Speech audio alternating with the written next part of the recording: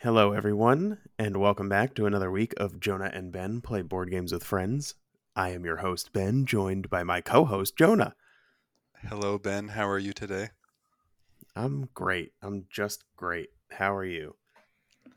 Doing all right. Started a new job today on this beautiful Monday in April, where Portland got a few inches of snow for the first time ever in April. I was going to say, I don't I think it's the first time Portland's ever got snow. yeah, I read that this is the first time since Portland started measuring their weather over 80 years ago that there was an accumulation of snow in April. So I guess there have been dustings that didn't amount to anything, and this is the first time it ever actually snowed in April. Well, that's a cool fact. How was the snow? Well, it was okay. I didn't love how close someone parked to me, and I Hmm. was wearing dress shoes in like 3 inches of slush, so not ideal. But it was Do still cool. you do you need to dress that way for this job, or is it just a first day until you get a feel for things kind of thing? A little bit of both. There's a dress code, and I have to dress professionally, but I also didn't want to err on the. I didn't want to underdress. That's fair. I always find, I'm going to be honest, I find these dress code things so dumb. I'm Oh not yeah, same. I'm not customer facing. Nobody sees me. Me neither. So why does it matter what I look like? And also my job has a business casual dress code, so I started my job when I started my job the first, I don't know, 3 months I was wearing like khakis and a button-down shirt. It was pretty casual, but it was still like dressier than I would love to dress, and pretty much since then, and I've been working there since last July, pretty much since October, I've been wearing jeans and a polo. So So nice. I no longer care. Nobody said anything to me. The only thing that came up was I didn't do laundry last week and had a t-shirt on, jeans and a t-shirt on. And my manager was like, I don't care, but you might be pushing it with a t-shirt. And I'm like, I didn't do laundry this week, but I'm doing it tonight. And he's like, okay, that's fine. He's like, you can wear a t-shirt if you're working out on the floor because I work with the CNC machine, and that can get kind of dirty. But I wasn't that day. But yeah, I hadn't done laundry, so I picked up this weekend. I picked up some more polos, so I just have stuff ready to go, kind of. But yeah, I haven't really worn anything but jeans, sneakers, and a pretty much like a golf polo, like a stretchy Under Armour style material Athleisure. polo. Yeah, sure. That's how I'm dressed. But you bet when I'm working from home, when I get the opportunity, I'm in pajamas all day. I Yeah, it mean, was funny because I got there and 30 minutes after getting there, all the employees got a phone call saying work from home today because of the snow. But all of the new people like me who were doing onboarding today just had to ah, stay. So it was strange, very yeah. empty office. I had an But empty office anyway, for half my day today, so that was very nice. oh really? Yeah. Okay, just really quick rundown. Let me The hear it. company that I work for used to be based in New York, like Long Island City type area, um, which is like through Manhattan on the other side of like across the island. Um, and now they're in New Jersey, and one of the guys drives from Brooklyn to the office every day. Well, not every day, but like he works from home twice and comes in like 3 times a week. So I'm pretty much alone until I was alone today until he showed up at like 10 o'clock. So not too bad. I like when it's nobody else in the office. Yeah, you can wear t-shirts as much as you'd like. Well, my manager is on vacation until Wednesday, so if nobody was in, I probably wouldn't care so much, and I would. But until then, I'm just gonna do laundry at a normal time. I just did laundry tonight, so we're good. Perfect. I You know what appreciate it. isn't laundry, Jonah? Board games? Correct. Let's see here. Word on the street is some big boxes arrived at your place. You want to talk about them? Correct. Some big boxes arrived at my place. So let's see. The first one that arrived in the last, I don't know, 2 weeks. I'll go back like 2 weeks.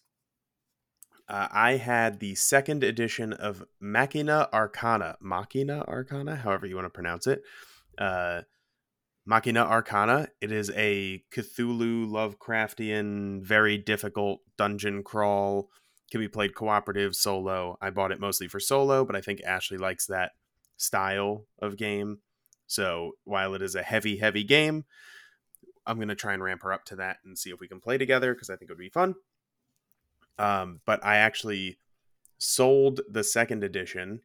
Well, to be more specific, I traded the second edition with someone who works at WizKids for like an entire set of D&D / Pathfinder like pre-painted miniatures, which when you look online, the set that this guy traded me is like a $200 set of minis because I guess they're making them like booster packs, so you don't know which ones you're getting when you buy a box of them. So you try and collect them all.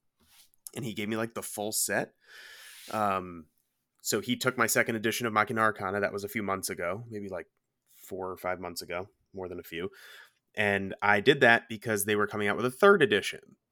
And I bought the third edition, and I mostly bought the third edition because the insert for the second edition was terrible. And it was like the box was slightly too short to fit everything that they wanted. So they made this insert, and it didn't really fit everything very well. And I was like, the game looks really cool, but if I can get rid of my current game and then just buy the new one. So that's what I did. I bought the new one. That came in maybe 2 weeks ago. I spent some time last week organizing it. Everything is in the box, sleeved because the version I got came with the sleeves and ready to go. So that was big box number one. And then big box number two, my favorite board game company apparently is Mind Clash Games, according to my ranking engine setup. I think Anachrony, Cerebria, and Tricarion are all in my top 10. And their Which newest bodes game, pretty well for Perseverance, doesn't it? yeah, exactly. So their newest game came in, and that's Perseverance Castaway Chronicles Episode 1 and 2. It's it's a campaign light game. So it's not a light game in itself. It is a heavy worker placement / area control / settlement defense game. It's a really odd like mashup of categories and mechanics. And there are two different games, obviously episode 1 and 2, within one gigantic box. And I spent about 4 hours organizing the entire box. I still have to sleeve the cards. I believe it. But I was punching everything, organizing and sorting everything. And while I was doing that, I watched the Paul Grogan gaming rules video for episode 1. And episode 1 is a influence / settlement defense game where so the story of Perseverance is essentially you were on like this luxury cruise liner, like in a futuristic type setting, and a storm opened over the cruise liner in the ocean and warped you to a dinosaur planet in another dimension, which is weird but cool. And you are now trying to rebuild and survive on this new planet. And episode 1 has you like rebuilding settlements in various portions of the board. There are 4 sections of the board where you can build settlements, and then in front of each of those settlements you can build walls to protect from the dinosaurs attacking.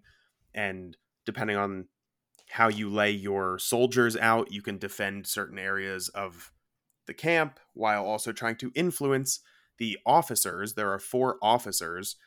I think it's like the chief of engineering, the chief of security, the chief, I think it was like first mate, and then there was one other that I don't remember right off the top of my head, and they get randomly placed out in front of each of these 4 sections of the board. So depending on what you do in them, I mean, it'll change how the game plays each time, but depending on what you do in these locations, you can influence these characters to get bonuses.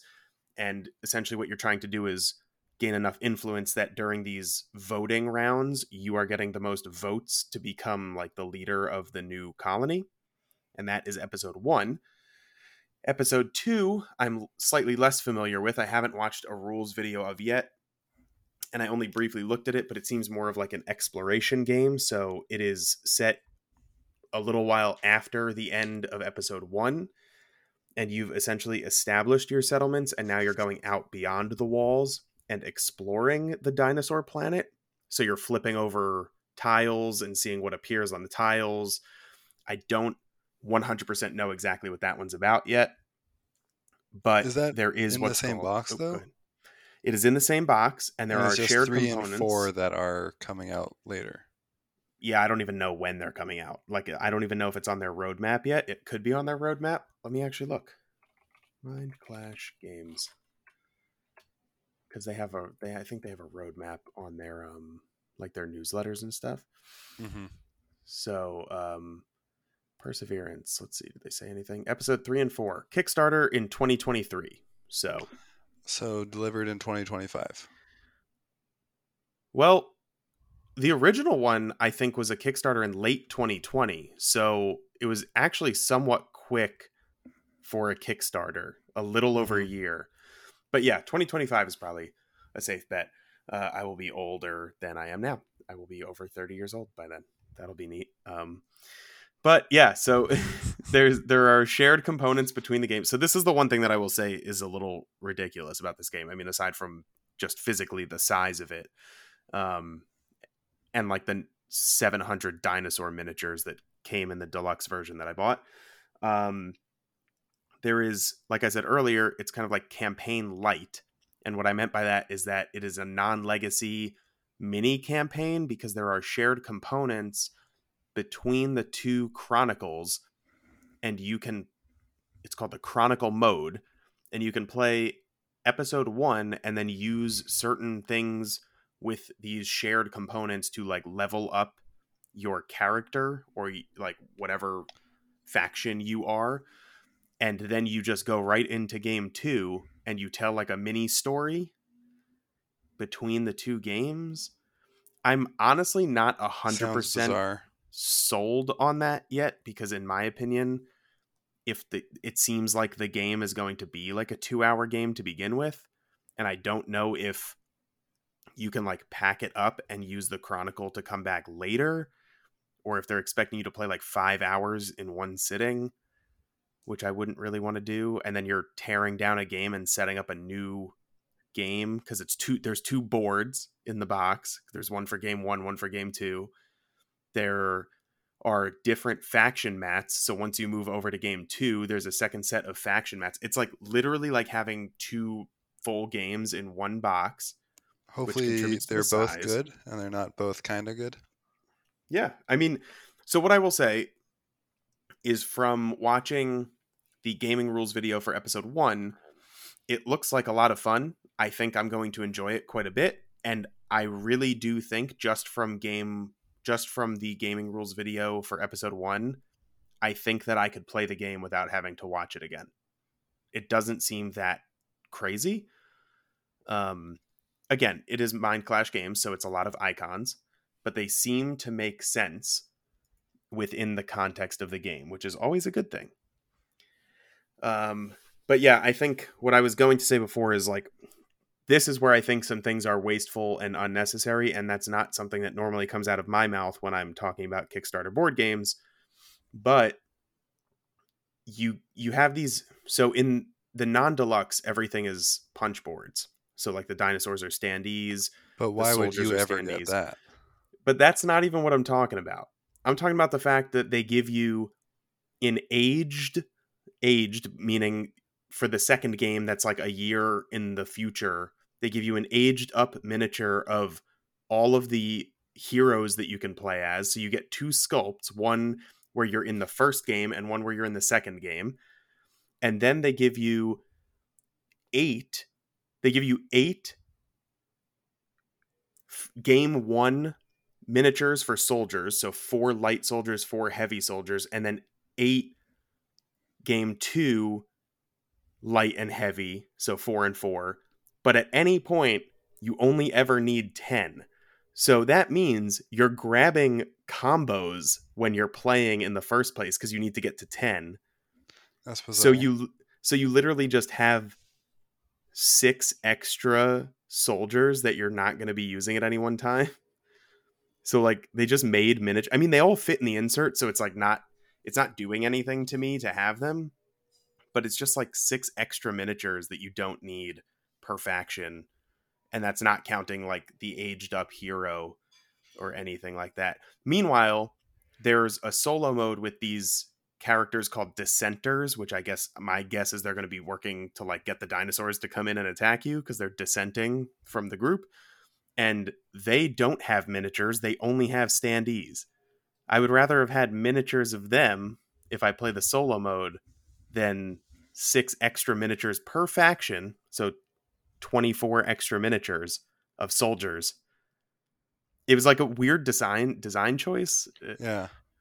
So, especially because you get 5 of each light and heavy in the punchboard versions, which means if you don't have the miniatures, you have the right amount per age.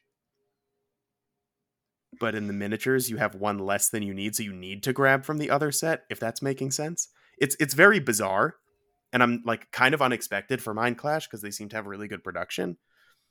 But at the same time, again, it all fits in the box, so it's not killing me to have them. It's just weird. Okay. Well, I think you should play it. And I I think want you to should play it. play it with Greg as well, because I think it's a dice worker placement, right? Yeah, so it is a dice placement. So you roll dice at the beginning based on player count. You roll dice at the beginning of the round, and then you can draft from those dice and place them somewhere on the map to do actions. And it's actually seemingly very quick. So, like I said, you get voted on at the like once all the dice are taken and you can't use another die, there's a voting phase. So in a 2-player game, there are 2 of each of your colors, so 4 dice. Because I was watching a 2-player bit because I figured Ashley and I would play because she loves the dinosaur theme. She thought it was really cool.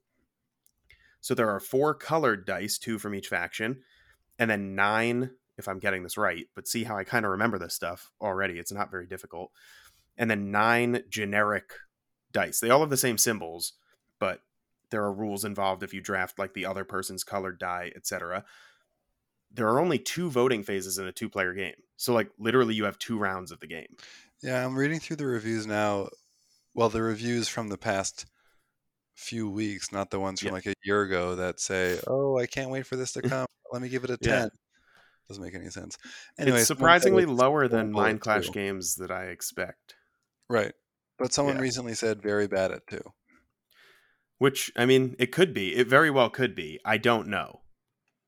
But yeah, I mean, I'm going to give it a shot at multiple player counts. I'm going to give it a fair shot. I did say before it even came in, this is probably the one Mind Clash game that I wasn't 100% sure of Mm-hmm. off of the Kickstarter page. It's more that I know Mind Clash Games makes games I like, so I am willing to try it because it's Mind Clash Games. I'm willing to give them a shot. But this is definitely the first of their games that I'm not like, this is the first of their games that I would consider like, oh, I might be selling this game after playing it a couple times. Like, you know what I mean? I just don't know how it's going to play. I have no idea. But yeah, that's Perseverance. That was the biggest one that arrived. And then I'll just finish up real quick with the Veiled Fate. I know that I spoke about Veiled Fate a while back because I played the tabletop simulator version of this game while it was live on Kickstarter. A first for me. I think I should do that more often. I played it 7 players. It's like it's a deduction game, but not. There's 9 demigods on the board, and you can control any of the demigods. Like you can make any of them do whatever you want them to do. But at the beginning of the game, you are assigned a specific demigod. So you are essentially trying to mask who you are so people can't like stop you from doing various actions. But at the same time, you don't know who the other players are, so you could potentially be moving someone else's character up the leaderboard without realizing it. So like who you are is hidden, but you can play as any character on the map. Are You're there just trying always to the get yours same further ahead. number of characters on the map, no matter how many players there are? There are always the same, as far as I know, unless like below a certain count they take some off. There are always the same number, and it's the highest along the victory track of a player's demigod that wins. So even if like a NPC was moved higher up, it's the player character who's furthest up the track that ends up winning. Interesting. I'll have to try it sometime. Yeah, so that came in as well. The only thing I'm waiting on for that is the wooden board. I got the neat wooden board for it, but they had to change producers for the wooden board, so that's a little bit delayed. But the game is beautiful. The production looks really cool. And I'm excited to give it a shot again because I really liked it on Tabletop Simulator. So, but that was also, was that? No, that was not pre-COVID. I was going to say, I don't think that was I don't think it was, but getting 7 together is always tough for me. So that's probably a Patrick's Place game. So at least for now. So yeah, that was my big week, 2 weeks of getting stuff. Wonderful. I have a slight update on the Modern Art Korean Edition Deluxe, whatever you want to call it. I have been waiting for it to be restocked for a while. I finally purchased a copy of it, and it said it would be delivered May 29th, and then it said it would be delivered May 22nd, and then 2 days ago I got an email and it said it will be here on Sunday. That's not May 22nd. So it will be here April 17th, which is exciting. We have some friends here who play games here and there, and they both told me that they like auction games. So I'm hoping to play this sometime. I don't know what auction game they've played. Anyway, I'm glad it's going to be here sooner than anticipated so I can give it a go. Yeah, very cool. I'm glad that worked out for you as well. And as always, I'm not really waiting on other games to come in, but I have played some games lately. Wait, can I give you a surprise question now that you Ooh, mentioned that? sure. Surprise question. I was actually thinking about this on the way home because I have done it and I've done it recently. Have you ever owned a game, gotten rid of said game after playing it, and then bought it back? Not something like Hanabi where you just buy like 1,000 copies of it because you keep giving them to people or turning them on to the hobby, but like a larger game, I would say. Have you ever like sold one and then bought it back, the same game? I have never sold and bought back, but I have sold and thought maybe I should have tried it. Yeah, that's fair. Why? Did you sell something that you're now buying? Well, I sold Spirit Island a while ago, and then now that I am in a relationship with somebody who enjoys cooperative games, I purchased it back. A few weeks ago. Like, and you played it? Not yet. We haven't played it yet, but I know I've played it before, and I think it's neat, and I think Ashley would like it. But I was like driving home today, and I'm like trying to think of questions to ask on the podcast. And I was like, has Jonah ever bought a game? Has Jonah ever Spirit Islanded a game like me? And I was like, I doubt it, but I want to ask. So that's my surprise question. I hope you enjoyed your surprise answer. I did. All right, so I played some games. Yes. And I am going to talk about all of them. And I am going to save the most convoluted one for last. Okay. Because you're going to listen to me talk about it, and some people might not want to listen to that. Anyway. What if I don't want to listen to that? Then I'll just talk to Patrick about it. No, I'm kidding. First things first, I played Aeon's End with Jason last week. Aeon's End is a... Ooh. This is perfect. Aeon's End is a cooperative deck buildy kind of fight a big monster game. Which one? Which one? What? Which Eon's End or which monster? Yes. Which? Oh, nope. I'm thinking of something different. There's so many things with the word Aeon in it. And I'm like, I can't keep track. And I'm like, I didn't think that this one was out yet. But I know which one you're talking about now. So continue, and I'll tell you what I was talking about after. So Eon's End is what I just said. And I thought it was a neat deck builder that has a very high amount of replayability because there are a ton of different characters you can play as, a ton of different cards you can use in the market, and you get to choose what cards are in the game as well, which is neat, and a ton of different bosses to fight against, all with different difficulty levels as well. I will say that the setup and teardown is obscene for a game like this. However, I thought it was a good game, and I really liked the twist on deck building where you do not shuffle your discard pile when it becomes your deck again. So you actually choose the order in which you play things and purchase things, knowing that it's going to come up in a certain order when you play through your deck. So, really quick to see if I understand. You don't place them how you want them when you reshuffle. It's all based on how the order you The originally order in play which them you in. played, yes. And That I think is anytime you neat. buy something from the market, it goes to the bottom of the stack that you are currently adding. So, like, if you have already taken a turn, if you play a card, play another card, and then play a third card to buy something, that purchased card goes below the 3 cards you just played, but still on top of the deck the discard pile that already existed. Which means everything you purchase kind of gets expedited up to the top of that section of the deck. Okay. So That sounds really neat. yeah, it's a Actually. really cool twist on the deck building mechanic, and I like it. I would try it again. I would try it again with someone else setting it up before I got there because that was insane. And breaking it down after you leave. Right. But it was a cool game. And there's another game that I got back into, and that is kind of the same thing as this, but digital. And that is Slay the Oh, Spire. that's not what I thought you were going to say. What did you think I was going to say? I thought you were going to say Hearthstone. Oh gosh, I can't get back into that. I When you wouldn't said forgive digital, myself. that's my first thought. Yeah, so Slay the Spire is basically just a digital deck building game that you can play on the console or PC.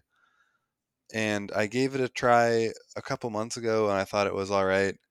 And I tried it again this past week because I wasn't sure what video game to play. And I actually really like it. It's a cool deck building fight the monsters game, kind of in the same vein as Eon's End and Ascension and something else that I can't think of. But I have been enjoying Slay the Spire, and it's great to play a effectively digital board game on the console because Hmm. you just play as much as you want and then you pause it and then you go live your life and then you come back and it's still there. Very cool. Have I you saw tried Slay the Slay the Spire? Spire. So actually, Ashley has been getting obsessed with video games lately because she's been looking for something to do other than watch television when she's done at work and eating. And we were at GameStop and we saw Slay the Spire. It's free on the Um, PlayStation. well, she has a Nintendo Switch. Oh, Well, she doesn't. Her future brother-in-law does, but he doesn't use it very much. And since they live together, she's been using it. But I am gonna be giving her my brother's old Xbox One as well because I think there are some other games for that I think she would enjoy. But she has been obsessed with Monster Hunter Rise. oh, you And can has sink a just lot been of time into that. Oh yeah. So I can constantly get texts. Oh, guess what I'm doing? I'm like, Monster Hunter? Yeah, I killed this monster earlier, or I got this weapon earlier. And I'm like, this is great. So yeah, she's been really into it. But we did see it at GameStop. We didn't pick it up. But now that I know what it is, I can probably let her know what it is and see if it would be something she's interested in. I think you should download it on the PlayStation and give it half an hour of your time. Okay, I will do my best. Now, what I was talking about earlier when you said Aeon's End, I thought for some reason that it was that Aeon Trespass Odyssey game, which I thought was like Aeon's End Trespass, but that's not the name. There's just so many with that same word in the title. But Hmm. that's like a Kingdom Death style deck building game. So that's why I was curious, but I didn't think that it had shipped yet. So, It looks I mean, they're just very shipping now, but Kingdom Death.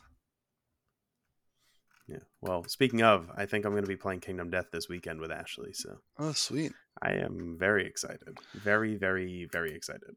I have one more game to talk about from that night with Rob and Jason, Go and for then it. I'll throw it over to you. I played Coffee Traders. Coffee Traders is a capstone game that is big and about coffee. It is a game that takes three rounds to play, and yet 2.5 hours. And it's weird because after the first round, we thought it was going to be pretty quick, but then we slowed down a bit. It was probably me slowing down a fair bit because I was quite confused at the start. And yeah, Coffee Traders is a game where you are, I guess, a coffee company and you are working with the different coffee co ops in the world to harvest coffee, sell coffee, etc. I think that this game is bigger than it should be, and I don't think the juice is worth the squeeze. Or I should say, I don't think the coffee is worth the press because there's just a lot going on in this game, and I don't think it is all warranted. It doesn't feel satisfying to play, in my opinion, of course, and I didn't feel like there were interesting decisions throughout. That's fair. The board looked neat, just visually. Yeah, Was it the Ian board looks O'Toole? neat, Is it Ian O'Toole? of course. Yeah, it looks exactly like Ian O'Toole art. um, it's funny how I'm like figuring out whose art looks like what nowadays because I've been playing enough games to realize what's what. Speaking of coffee based games, I still need to play Seize the Bean, Yeah. and I want to because I enjoyed it at PAX, and after all this time, I feel like I need to give it a go. Yeah, I was pretty boring this week as a whole. I played one game. It was a solo game. It was on Friday, and it was Friday. The solo game Friday was I the don't name of know the it. game that I played. I mentioned it to you. I think that I was, Oh, and it was the the Freedom guy who and makes. Friesa? Yeah, yes. Um, and it is very, very difficult. Like very difficult to win. So basically, the premise is that you are actually playing as. Well, you're not playing as, but it's Robinson Crusoe is the character in the deck that you are building. It is a solo only, although obviously most solo games you can play with more than one person and just make decisions together, but it is marketed as a solo only game. It's a deck builder where you control like something on the island that Robinson Crusoe is stranded on, and you're trying to get him off the island, help him get off the island so that you can go back to a peaceful life on the island. That's the story. It is like 3 decks of cards, and so basically, it's very quick to explain. You are putting together a fight deck. So there's a starter fight deck that has 0 value fight cards, -1 value fight cards, and a couple ones and 1 2 value fight card. And then you have the exploration deck, which is split half and half. So one side of it, if you're holding it like face up this way, is and not front and back, but like you're looking at one side and it's split half and half. So if you rotate it, I hope I'm explaining that well. If you rotate it, the upside down portion of the card is a different part than the right side up when you're looking at the front of the card. And there are values, and there are 3 layers to the game. So once you go through the exploration deck, once you jump up to the next level of difficulty, and then if you do it again, you jump up to the hardest level of difficulty. And each phase of the game, that's what they're called, has, you know, a certain value associated with it.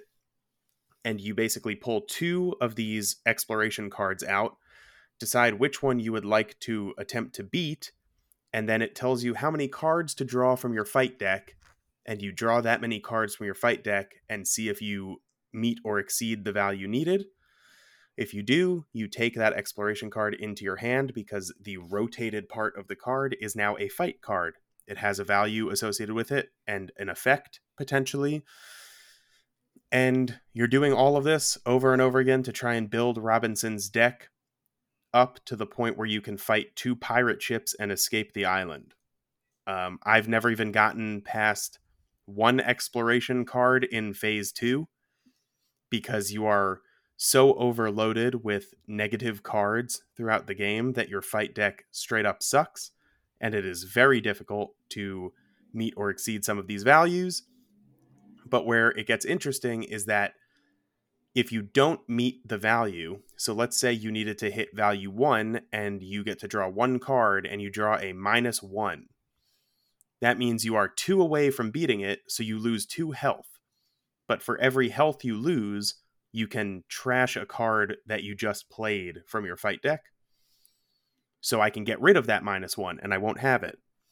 So I actually thought that I was doing well this last time because I trashed a few zeros and all of my -1 cards from my entire deck. So I was like, oh, sweet. I have like a lot of value add cards to my deck. And then you get to phase 2 and the card that lets you draw 1 card and you needed 1 now is 1 card and you need 3. And it's like really difficult. But it's fun. It's when very did you quick. get this and why? So I got this. Oh, let me see. I can actually tell you because It I just doesn't got it seem on like a Amazon. game that you would be interested in.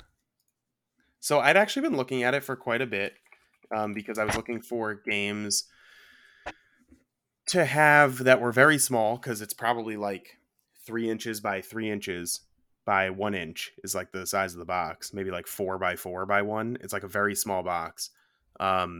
It's just a deck of cards. I bought it on March 9th. So I've had it about a month now. I've played it probably 4 times. And I was looking for games to bring with me to work when I was like at lunch and I just wanted something to do. And also Ashley was looking for solo games at the time. And I was like, well, I'll try this. And if I think you would like it, you can have it or something was the idea. But I actually kind of like it. I think it's fun. Again, it's very difficult.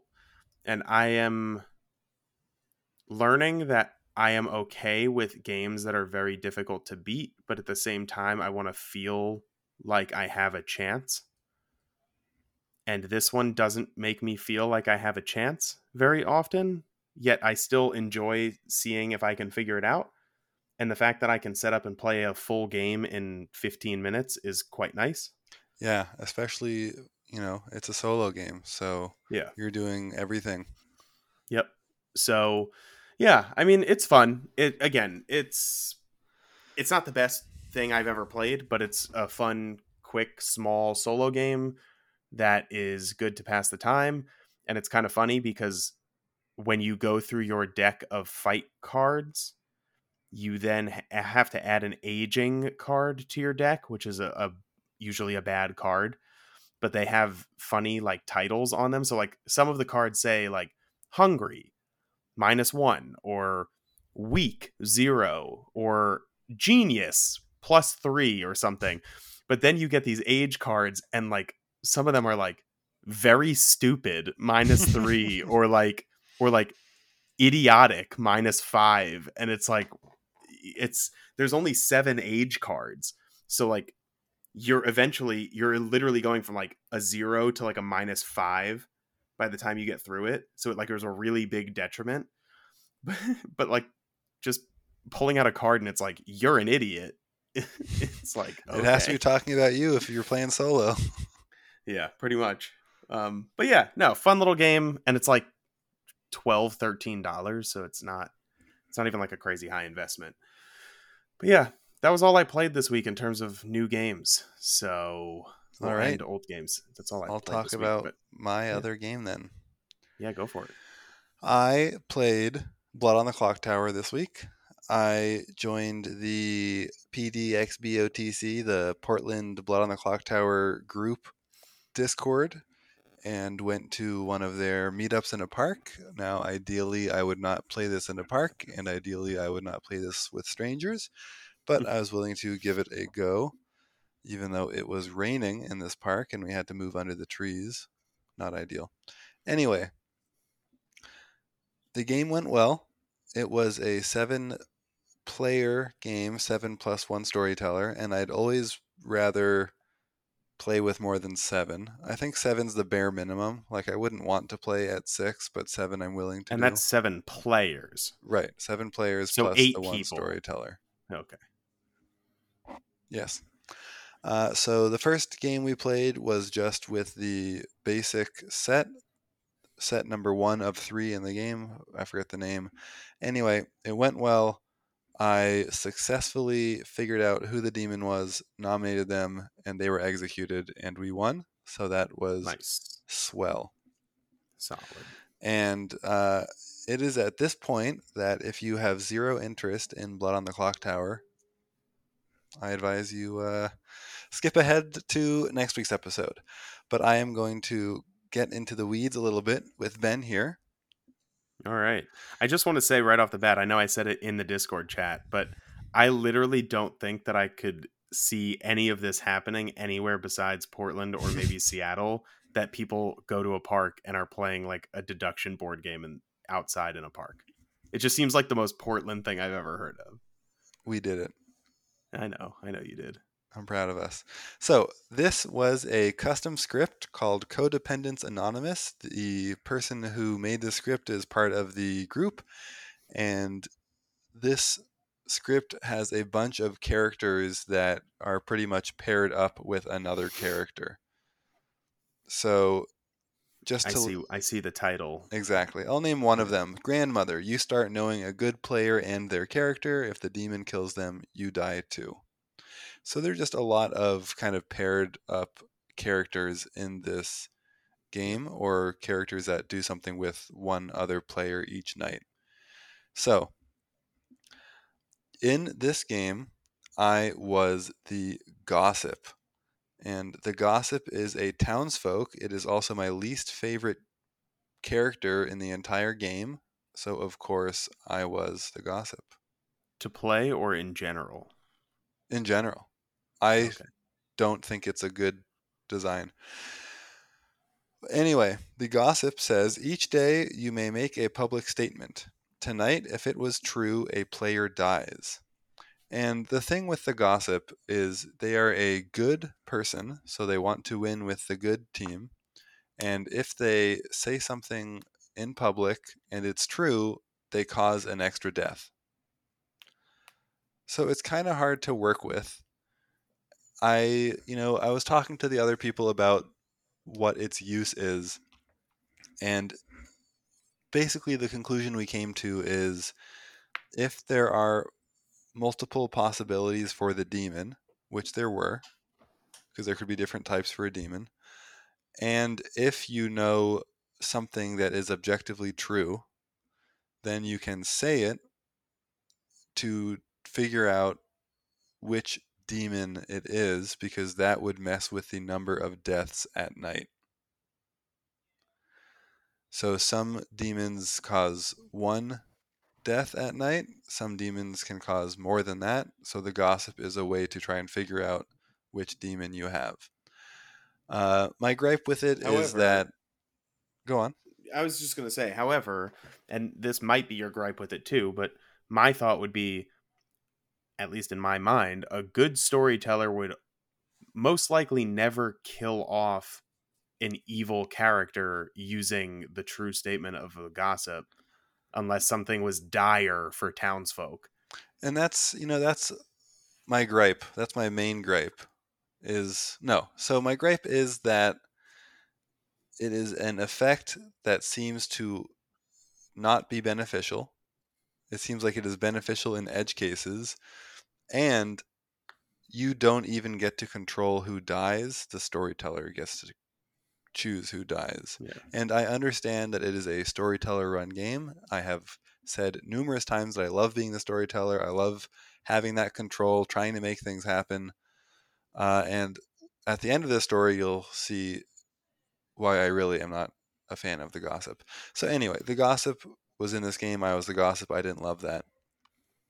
Um, One of the other characters that was in this game is one that I really like and wanted to see, so I'm happy I got to see that, and that is the Cannibal. You have the ability of the recently killed executee. If they are evil, you are poisoned until a good player dies by execution. Oh, that's So cool. the cannibal just gets to take over the power of the person who was recently executed. And day one, I was executed, and then I didn't die. And that is Okay. because there are some characters that can save you from execution. For instance, the pacifist, which was in this game, executed good players might not die. So I was nominated and executed day one, and I didn't die because there was a pacifist. And we all kind of had a good idea that there was a pacifist because I stayed alive. So, and this is just because I haven't played very much Blood on the Clock Tower, nor have I watched an episode of that No Rolls Barred that I've been watching that I believe has had a pacifist. Do you find out immediately after execution that you don't die? Or is it like at night they say the next day, this person's not dead? Like, how does that work? We all found out immediately after execution that I did not die. However, we didn't know why. And also, the pacifist says executed good players might not die, so it's Mm-hmm. at the discretion of the storyteller. And Mm-hmm. I like that choice in a 7-player game because if a bunch of people die quickly, it's very difficult for the good players to win. So Yes. anyway, day 2 happens and someone is dead, and that dead person says, "Jonah, I want to talk to you." I talk to them and they tell me that they were the pacifist and that's why I didn't die. I spoke to someone else that same day, and they told me that they were the pacifist, and that's why I didn't die. So right off the bat, I knew that one of these two was lying, and I was able to figure it out talking to a bunch of other people, and there were some really cool roles in this game. And the main thing that we were able to figure out was that the demon type we had was the Vigor Mortis, which says each night choose a player, they die. Minions you kill keep their ability and poison one townsfolk neighbor. So I figured out that the person who told me they were the pacifist first lied, and one of their neighbors had some information that didn't add up. So that was how we were able to figure out the demon type. The big issue with all of this is that when the Vigor Mortis kills someone, if they kill their own minion, the minion keeps their ability, like I just said. And at the very end, we figured out who the demon was, which player was the demon. We executed them, and they did not die, even though they're evil. And the reason is the minion that was killed, that kept their power, is the devil's advocate. Each night, Mm. choose a living player, different to last night. If executed tomorrow, they don't die. So this demon threw their minion under the bus. So when things were looking sketchy for the demon during the day, they could be pointed to and saved by their dead minion. It's a pretty smart move. Yeah, it was a really cool move. Yeah, I mean, that's a really cool combination of minion and demon. Yeah, so I was really glad to play this set. I thought there were a lot of cool interactions with these roles. I was crossing my fingers and toes to be a certain character, and I am hoping to play as this character someday, and I will say what that character is. It is a minion named the Goblin. If you publicly claim to be the Goblin when nominated and are executed that day, your team wins. So it just sounds like the most evil minion to throw into a game, because then all nominations are suspect because you're afraid you're going to nominate the Goblin Yeah, and they that will sounds really claim it cool. and win. I want to see a game with the Atheist. Yeah, me too. Uh, Let me just really quick pull up the Atheist so that I can say what it is. The storyteller can break the game rules, and if executed, good wins even if you are dead. So the Atheist knows that all players are good and there is no such thing as demons. So it sounds like you're trying to kill the storyteller if Right. the Atheist is there. Yeah, So it looks really neat. So I was really glad to play this set. There are some cool characters in it. Some are really, really wonky. Like mhm. the balloonist who was in this game, each night you learn one player of each character type until there are no more types to learn. So you learn a townsfolk, then an outsider, then a minion, then a demon, etc. So anyway, I enjoyed my play of it. I am looking forward to when the game arrives. One thing I still don't understand, or one thing I'm wondering, is if there is a master spreadsheet somewhere of the order in which every single character activates each night. Because I know that you can go on the Blood on the Clocktower tool on their website, put in your custom set, and then it will spit out the order. What I'm wondering is, if you bring this game to a cabin in the woods to play with your friends on a board game retreat, how do you know the order in which things activate if you want to make a custom set while you Mm, are there? Now, of I see what course, you're you saying. could not make this custom set and print it out, but nothing's saying you can't have a big whiteboard and write down all the possible roles and have Hmm. everyone see them on the. Anyway, I see what you're saying. yeah, it would be cool if there was a master list so you could see the order, but I There guess might that's be. too much to ask. I'm sure it would There be a might be huge somewhere. hassle as well, because then you'd have a 100-line piece of paper as the storyteller to try and work with. That's true. But I do wonder if that exists. I mean, it would be a neat thing to have. I think it would be helpful as well. But yeah, who knows?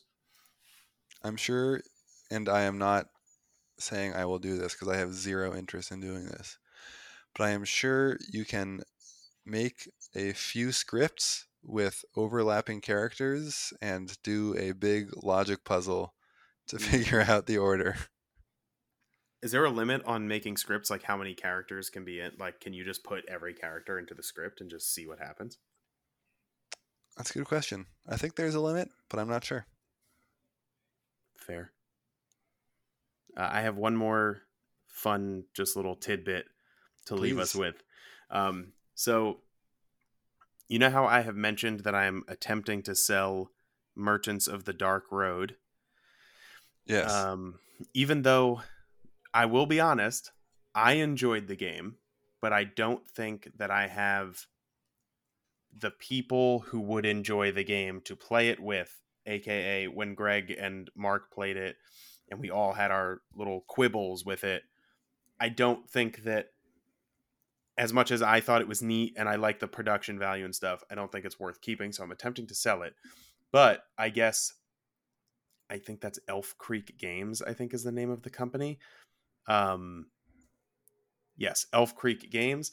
I guess they are releasing a new deluxe edition of this game, Paradox Initiative, soon. That I have no real idea what it is, but it's the same designer as Merchants of the Dark Road. Um, and I want to just mention a bit on Reddit that I read that made me chuckle at work today. Please.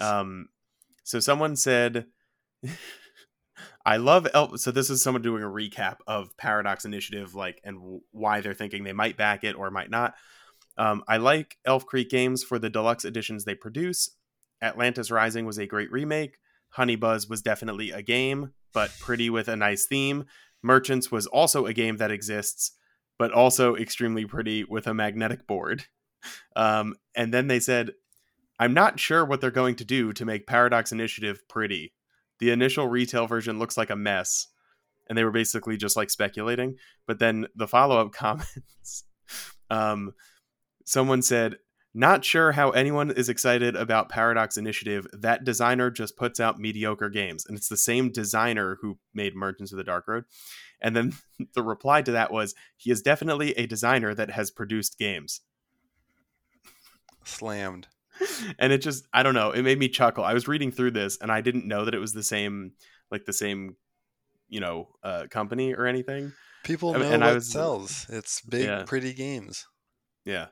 I mean, I would keep the coins from Merchants of the Dark Road if they were like thematically fitting for anything else, but they are not. You should get the modern art that has the nicest coins I've ever seen. That's okay. But I did get somebody who asked me about shipping merchants to Pennsylvania, so I responded to them before the podcast, so maybe I'll end up selling it soon. Yeah. Also, speaking of selling, just really quick, and then we'll actually finish up. I don't want to keep being like, oh, we're almost done, and then just pushing things out. There's, I guess, this website, because I've never really done trading or anything like that. And I know like Greg has, and other people obviously have done trading. It's a thing that exists. But I guess there's this website, Board Game Co. And I think it's also like someone on YouTube is like Board Game Co. is a YouTube creator. But they have, I guess, this whole thing where they can facilitate trades. So you mark games that you want in trade and mark games you have for trade. And they have like this generated score for a game, which is like the value of it. I don't know if you've seen this before or not. I have. I've used it, but the numbers it spits out are never. Oh my god, the numbers are outrageous. I was looking through it, and my highest valued game that was on my list was Gears of War, the board game, because it's rare, at 94, and a copy, because on my wish list is Dune Imperium, a copy of Dune Imperium with a 5-inch long gash in the box was valued at 175. I'm like, what? Like, a 5-inch long gash in the box drops the value to me to like 30. Like, yeah. And I was like mind blown looking at this. Meanwhile, Merchants of the Dark Road, which is dollar value over 100, is valued at like 40. And they try to explain in like their frequently asked questions, they're like, keep in mind it's based on what games move quicker, not dollar supply and demand. Yeah, and I mean, I get that, but also Dune Imperium with a 5-inch gash in the box, I'd rather just buy it new for $40. Like, but yes, what a great note to end this episode on. So thank you everybody for listening. We appreciate the listens as always. Jonah, thanks again for joining and telling us all about your games. Of course, I look forward to hearing about your game next week. Yeah, hopefully. I mean, my dad's coming up this week, so hopefully we do get some good games in, even though he is here taking up space and time from me. I love my dad, but he doesn't play games, so he's taking up space and taking up my time. So hopefully I do get to play some games before we talk next, but we will find out next week. So again, everybody, thank you for listening. Thank you to Louisa for the great music throughout, and we will talk to you next time.